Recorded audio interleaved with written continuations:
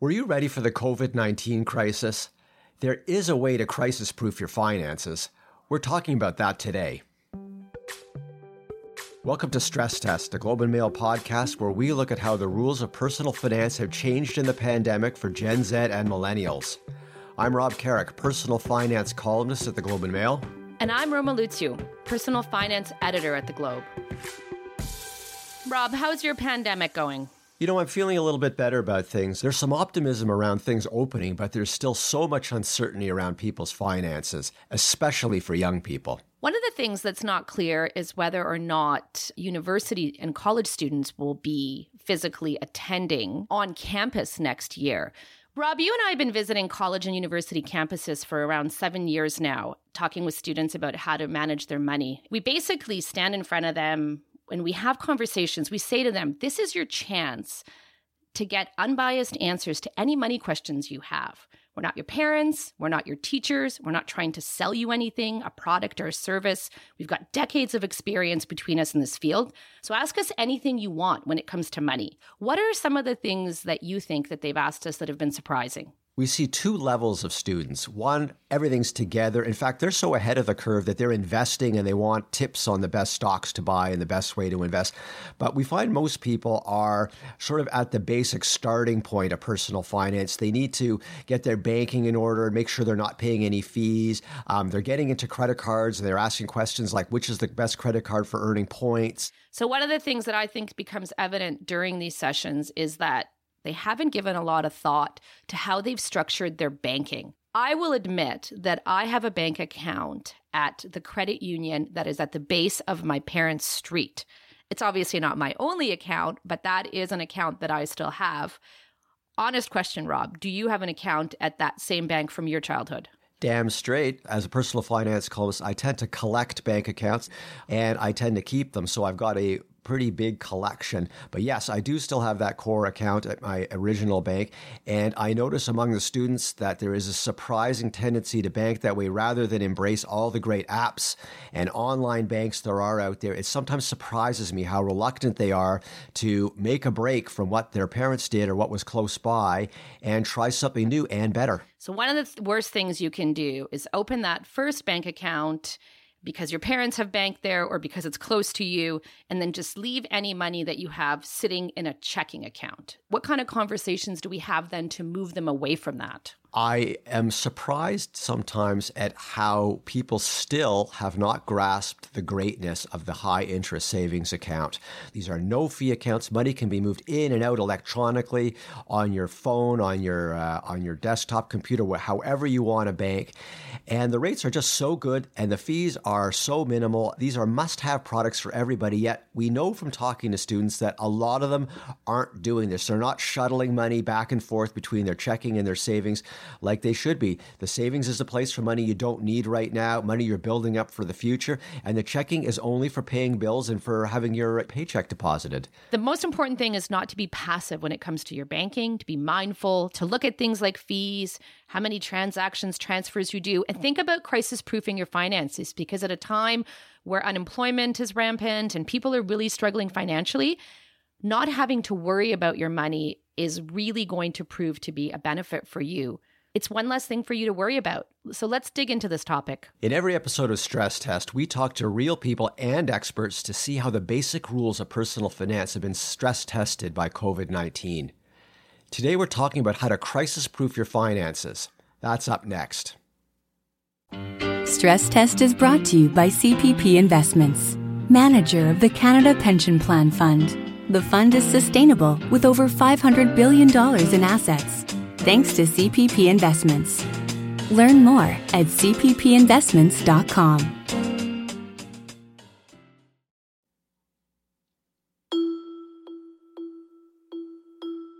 Now let's meet someone whose service industry job was wiped out by COVID. My name's Aaron. I'm 36 years old, and I just moved to Pemberton, BC out of Whistler after 15 years. Whistler is a ski resort town. Aaron was a bartender for many years, and he loved the lifestyle there. Our motto is party in April, sleep in May. And I'm 36. I can't do that anymore. But I put my hours in, that's for sure. What's the income like when you're a bartender? It depends on your place that you're working. If you're a service bartender, you're making a lot of cocktails and whatnot for the servers to take to tables. It's a lucrative, shall we say. Let's say I make $2,000 in wages. I could probably make that again and then some tip-wise. Aaron says he made about $40,000 last year. He keeps a meticulous record of his income, which is good because the income constantly varies. And it's a cash culture. There's a saying, it's not how much money you made that night, it's how much money you woke up with the next day. What was it like in Whistler in the early days of COVID? It felt like a dam breaking. It went from, we heard about it, okay, this is something to worry about. They went from cutting hours at my one job, because they were shutting down tables so that we could physically distance and everything with families. And that was Friday. And then by Wednesday, we had closed down, shut down, no one coming into work. And yeah, my last shift was actually St. Patrick's Day. So yeah, I haven't worked since March 17th. It was a landslide. Did Aaron have an emergency fund? I had savings, but I wouldn't say they were, I wasn't in five figures or anything. I had a tax-free savings account. I've got an RSP and various little things. I've got about $14,000, $15,000 all in if I was to liquidate, which is not enough to buy a house. Buying a place is the reason why Aaron moved to Pemberton. He just bought a condo. But if he didn't have a ton of money saved, how does Aaron afford his new place? Luckily, I have a mother who loves me. And she is fortunate that she's working. She works from home. She's basically helping me buy this place. Like, she's covering the mortgage until this all figures itself out. But that's if people keep paying her. If people aren't going to work to do their work, she doesn't have any work to do for herself. And it's a real fraught. To purchase the condo, Aaron put in $35,000 on a down payment that was over $100,000. He put in a good chunk, but he also knows... I literally could not do it without my mom. She sounds like a loving parent who helped her kid out with some real estate, as parents across the nation have been doing for years. But how does Aaron feel about how he's going to afford it in the long run? It's honestly, I allow myself little 3-second panic attacks. Just like... Okay, let it wash over you for 4 seconds and just let it suck. And then go, okay. But then my mantra has been, this will not last forever. It can't last forever. To get a little personal, a few years ago, my little sister died. And so when we got to the point where we may not be able to get this house through lending and whatever, my mom called. It was the night before. And basically she said, listen, it's just money. We'll take it on the chin, but it's only money. And that was a real turnaround moment for me. Of course, it would be awful to lose this place, but it's only money. People have bounced back from worse. Yeah, that's kind of my headspace. Aaron and his family have gone through the major trauma of losing a family member, and it shapes his outlook right now while there's so much uncertainty with the global pandemic. Unfortunately, nobody has answers. Everybody needs answers and nobody has them. When it comes to money, without his income and with a brand new place, how is Aaron surviving? I've got the CERB, which I've been using that for groceries and, bottle of whiskey here and there. I haven't touched my savings. I haven't touched my TFSA and my RSP, but I had about $2,000 in my account before the CERB anyway. So I've got a nice little cushion that'll keep me going. If I didn't have to worry about mortgage, I'd be fine. But, that's kind of you just don't know. I feel like a lot of my stuff is too little too late. It's never too late and it's never too little. Getting help from family is one of the most normal things going on right now for millennials. And you know what? I think it's right. If there's a need among the millennials and there's a means among the parents, let's connect the two. It makes good sense. But I think Aaron is thinking he'd like to be a bit more independent of that. And I think he needs to build up some savings discipline. Start with a little bit, move on, get in the habit of taking some of that cash and squaring it away somewhere safe in a savings account, build up those resources to prepare for the next crisis. I feel it was really gutsy of Aaron to share that story. There's a lot of personal details in there. He's had a lot of challenges, and I think it couldn't have been easy to share that with us. That said, I feel like there's a lot of people out there that are going through very similar things, that a lot of people will be able to relate to him. And so it's important that we talk about these kinds of situations. It's important that we share our money journey, so that we all know that we're not in it alone. And I think it's worth saying that not everybody is a shining success, although when we talk to others, we always get the impression that they are. There's always more to the story underneath. At a certain point in time, it makes a lot of sense for people to get custom-tailored financial advice. A lot of the people that we're speaking to here are fee-only financial planners. Rob, why don't you tell us about how a fee-only financial planner works? It's really simple. It means I pay someone a flat or an hourly fee for financial planning advice. You find an accredited financial planner, a CFP, a certified financial planner, an RFP, a registered financial planner. You pay an hourly fee or a predetermined fee for a particular type of consultation, and you get the financial plan, you get the commentary from the planner, and there are no financial products to buy. It is a cash for expertise transaction, and people really like the idea. The fee-for-service planning has, in the past 5 or so years, really started to get some traction, and I'd love to see it do better. I think more people could really benefit from this type of input from a pro. What's the other kind of advice that's out there? It's where advisors and financial planners are compensated through fees and commissions associated with the sale of investments. They say, let's do a plan. I'll build a portfolio for you. I'll tell you how much to put in it, and I'll get paid through fees associated with the mutual funds I'm buying for you. And so the compensation is locked into and tied into the investment side of things, and it is possible just to buy that advice. So now you know what the difference is and why Rob really likes the idea of paying a flat or hourly fee for financial planning. And in this business, they're also called fee-for-service. Anyway, guess what? We've got a financial expert for you with her advice on crisis-proofing your finances. That's up next.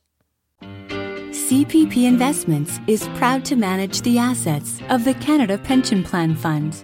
The Canada Pension Plan provides retirees a solid income foundation. In support of that important priority, we've built a well-balanced and globally diversified portfolio. It's designed to be resilient in the face of wide-ranging market and economic conditions. Through good times and bad, our professional investment teams have helped make CPP a plan that contributors and beneficiaries can count on for generations to come. Learn more at cppinvestments.com.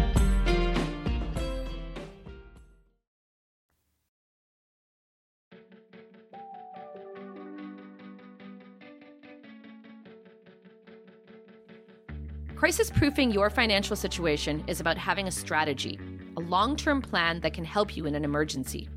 In May, 2 months into COVID, I called up Julia Chung. She's a financial advisor with Spring Financial Planning in Vancouver.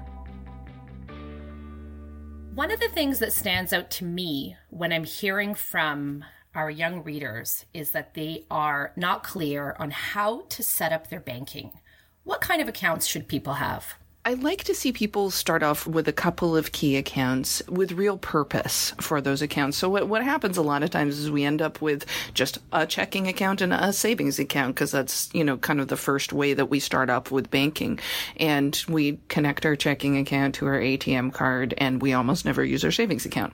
That's kind of typical is what people end up doing. But what I would like to see is real mindful thought about how we're going to spend. Usually from a very basic level, what I like to set up is a bills account. So you have an automatic fixed amount of money that goes into your bills account. You know that every month you pay roughly this much money in fixed expenses. Just have all the money go in there and then have another account that is for spending things that you're going to use your ATM card, like gas and groceries and going out and buying clothes or those kinds of things. As a very key bottom level starting point, I like to see people have at least those two accounts because that way your bills are going to get paid and you don't have to constantly do mental math when you're grocery shopping.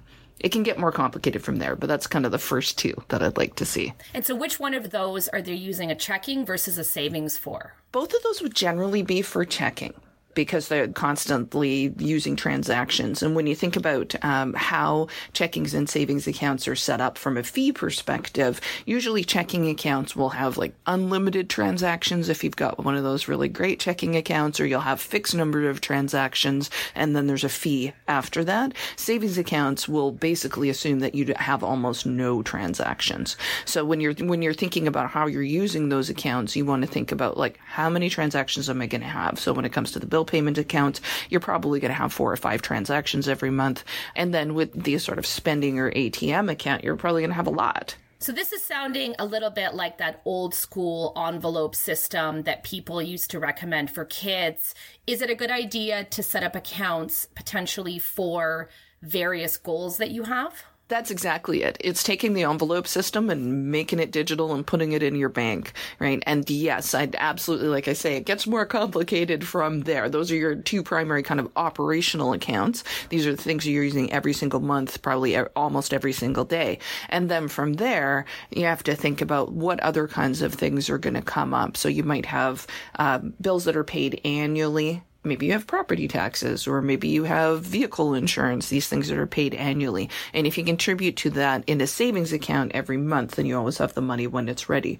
And you might have other kinds of goals, like you want to take vacations, or you want to buy clothes, or you want to save up for other sort of short-term things. You can open up separate savings account for those. Very often online banking will let you name them as well, which I find really, really useful. So it sounds like it's confusing, but it's actually a smart way to organize yourself to make it easier. Yeah, the idea is to get away from tracking your spending, which is painful and everybody hates it, like literally everybody. What this system does for you is makes it almost mindless.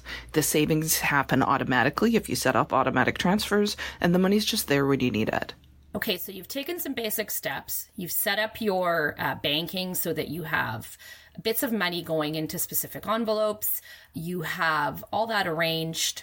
What's the next step that you need to take to set up your finances? Well, the next step is you want to review. So what a lot of people say to me is, well, I don't spend the same amount of money every month, and sometimes my bills are different. Yes, that happens for everybody. That's just the reality. Money ebbs and flows. So you want to make sure that you set up at least one day a month where you're just reviewing.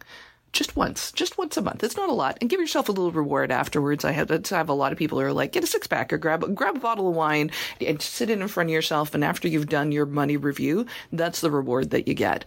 Do that once a month. Make the little tweaks and changes. Recognize when you just need to change those numbers. And then from there, you should be able to let it ride.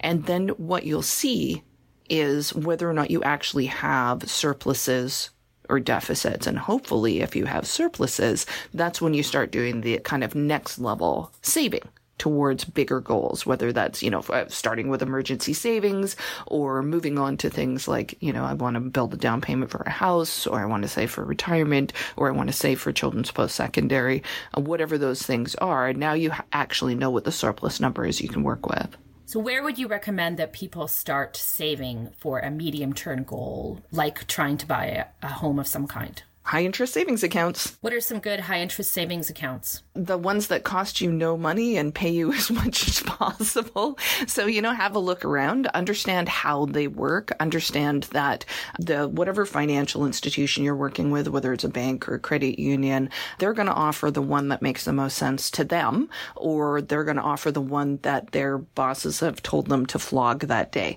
So just remember, what do I need out of this? Maybe I need something that's going to be available to me no matter what. I often say with like an emergency savings account, one, you need that midnight in Saskatchewan when your car's broken down in the middle of winter. You need that to be accessible and easy no matter what. But you might need something different for a short-term savings where it's like, I'm not going to use this for 5 months. Then you might start looking at different accounts that have lock-in components to it, and that would usually get you a higher interest rate. So you mentioned a TFSA. In a nutshell, can you run through what a tax-free savings account is and what a registered retirement savings plan is, what the differences are, and how you should view those? So a tax-free savings account, actually I'll start with the RRSP, the Registered Retirement Savings Plan, because most people are familiar with this. So ultimately with an RRSP, you open it up, you put the money in, and that same dollar amount, so say you put $100 into your RRSP, that the $100 is deducted from your taxable income for the year. You're going to pay less tax overall on your income tax return that particular year because you put money in the RSP. That's an incentive for you to save for your in retirement. While your $100 is sitting in its RSP, you've invested it. It's, making money every single year. When you eventually do withdraw from your RSP, you have to pay tax on that withdrawal. A TFSA works similarly but different. So with a TFSA, you put the money in, you don't get any tax deduction on your income tax return. The money sits in the TFSA. You've got your $100. It's growing over time. You're not paying tax on that growth. And then you take the money out and you also don't pay tax on that. And so this is a really, really great planning tool. And the reason why I think it's great for a long term is when you get out to retirement, there's all sorts of income streams coming in that get kind of complicated from various sources, and most of them are taxable. So retired people have to think about, how do I organize all this? And to be able to top up your taxable income with tax-free income is really, really helpful. Everyone is going to have a long-term, long-standing relationship with their bank. How should you approach that relationship? You should definitely approach that relationship like you would any other retail provider of products and services. The bank is just that. They're a retail business. They are providing services and they are getting paid to do it. And I think a lot of times in Canada, because we have such good relationships with our banks, and we really do, people tend to think that the bank is almost like a government, but it's not. It's a for-profit business, and their job is to make money. Treat it like you would any other transaction. You know, if you go and you get insurance for your car, you're going to be asking questions about it. Does this cover me for this kind of liability? I'm going to be using my car this way. Does that make the most sense? Just understand that what you are buying is a product. How do you feel about budgeting apps? I don't love them because people don't like them. Most people don't like tracking things, and most people feel a lot of shame around those things. So the envelope system works. It's simple. It's free as compared to a lot of those budgeting apps, and it gives you a great deal of control and takes you away from shame. When people walk through your door, how much of your job is to shift their emotional mindset when it comes to money? A lot. What people don't realize is that money is emotional. We have so much tied up in our perceptions of money and what it means to us.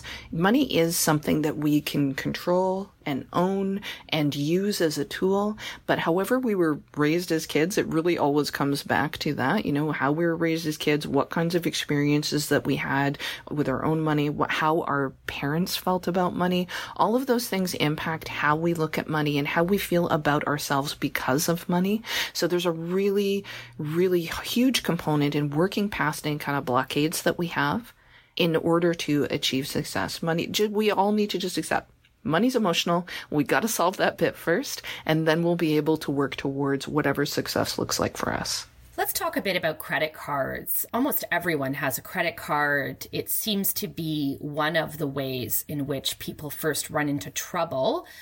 How would you advise someone to approach a credit card? In our environment, we kind of can't get away from credit cards. It would be great to be able to get away from credit cards because they're massively expensive.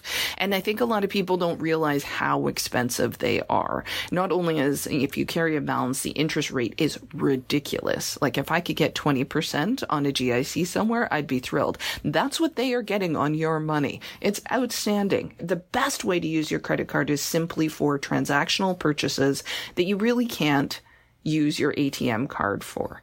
You know, you can't use cash for this. You can't use your debit card for that. You're buying stuff online. A credit card is necessary. I get that. That makes perfect sense. But pay it off immediately.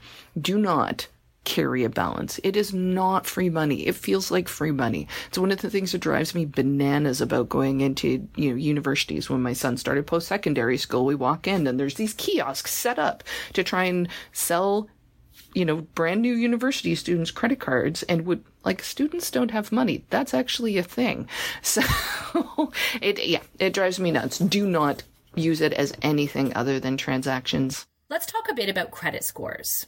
Tell me what a credit score is. The credit score is really how all the lenders out there in the world tell each other about you and whether or not you pay your bills. Yeah. So it's basically a grading of how good you are as a borrower.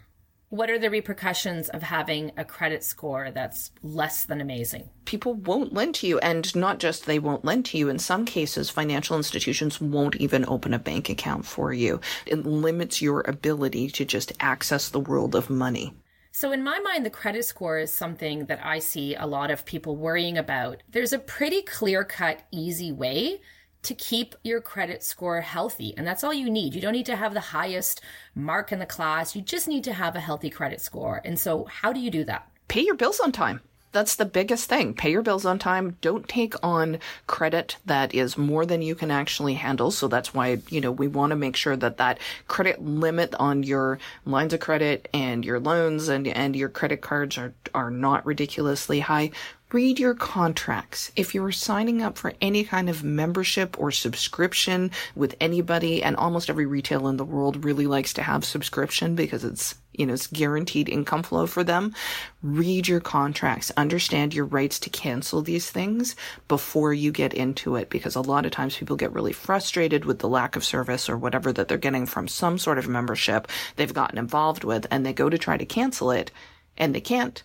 And then they say, oh, well, I'm just not going to pay these guys. Well, guess what? They are absolutely going to be telling the credit bureau about that. What is the biggest misconception you tend to see in terms of people's finances when they're in their sort of mid-20s, around the age your son is, or even into their 30s? What's sort of the biggest mistake that people make? I think the biggest one that I often find is people have this idea that somehow when you graduate high school and then you legally become an adult, this knowledge just falls on you. All of a sudden you have become a grown-up and you've got endless knowledge, and you should know how to manage your money. And should is one of those words I'd like to delete from the English language. There's no reason why you should know how to manage your money. If you're lucky, maybe you grew up in a household where your parents taught it to you. Maybe you had somebody from Junior Achievement come into school and talk to you about it, or you had a planning class, and that would be amazing. But there's no expectation that you should know these things.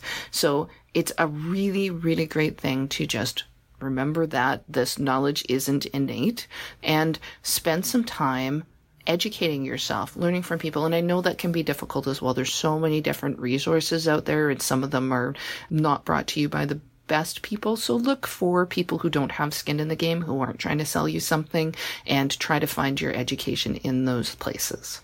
Is there anything that I haven't asked you about that you think is worth noting here? Remember that if you are a person who works in the gig economy, in the service industry, if you have multiple jobs, if you're taking taxable payments from the government during the times of the pandemic, all of those things are taxable. If you have not set money aside for it, you're going to have a massive surprise that you will not enjoy come tax time. Have a savings account called Taxes and put some money in it.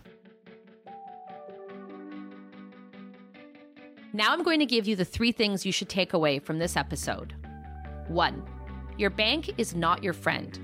Don't assume that what they are offering you is the best banking for your needs.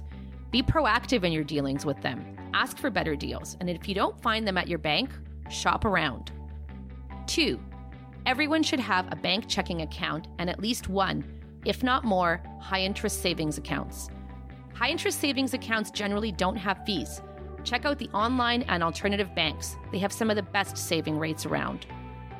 3. Credit card debt is dangerous. Don't wait until the end of the month to pay off what you bought on a card. Do it immediately. Your credit card is a key tool for building a credit score, which you'll need to buy a car, a house, or rent an apartment. Handle it with care.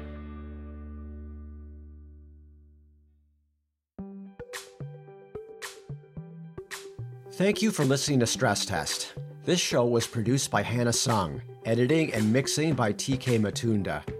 Our executive producer is Kieran Rana. Thank you to Aaron in Pemberton, BC, and Julia Chung of Spring Financial Planning. If you like what you heard, let your friends know. Leave us a rating and review at Apple Podcasts. And if you know someone who wants to get their financial house in order, send them this show. Tell them to subscribe to Stress Test at Apple Podcasts, Google Play, Spotify, or their favorite podcast app. We love hearing from our listeners, so we want to know if you have any questions for us. Send us a voice memo and we might feature you in an upcoming show. Future episodes include what it costs to live downtown, the cost of having kids, or the savings you can get by moving back in with your parents. Ask questions for any and all of the above. This is how you can do it. Just record your voice on your phone in the voice recording app and ask your question. Email the voice memo to me, Roma Luciu, RLUCIW @globandmail, the and is spelled out.com. Thanks so much for listening.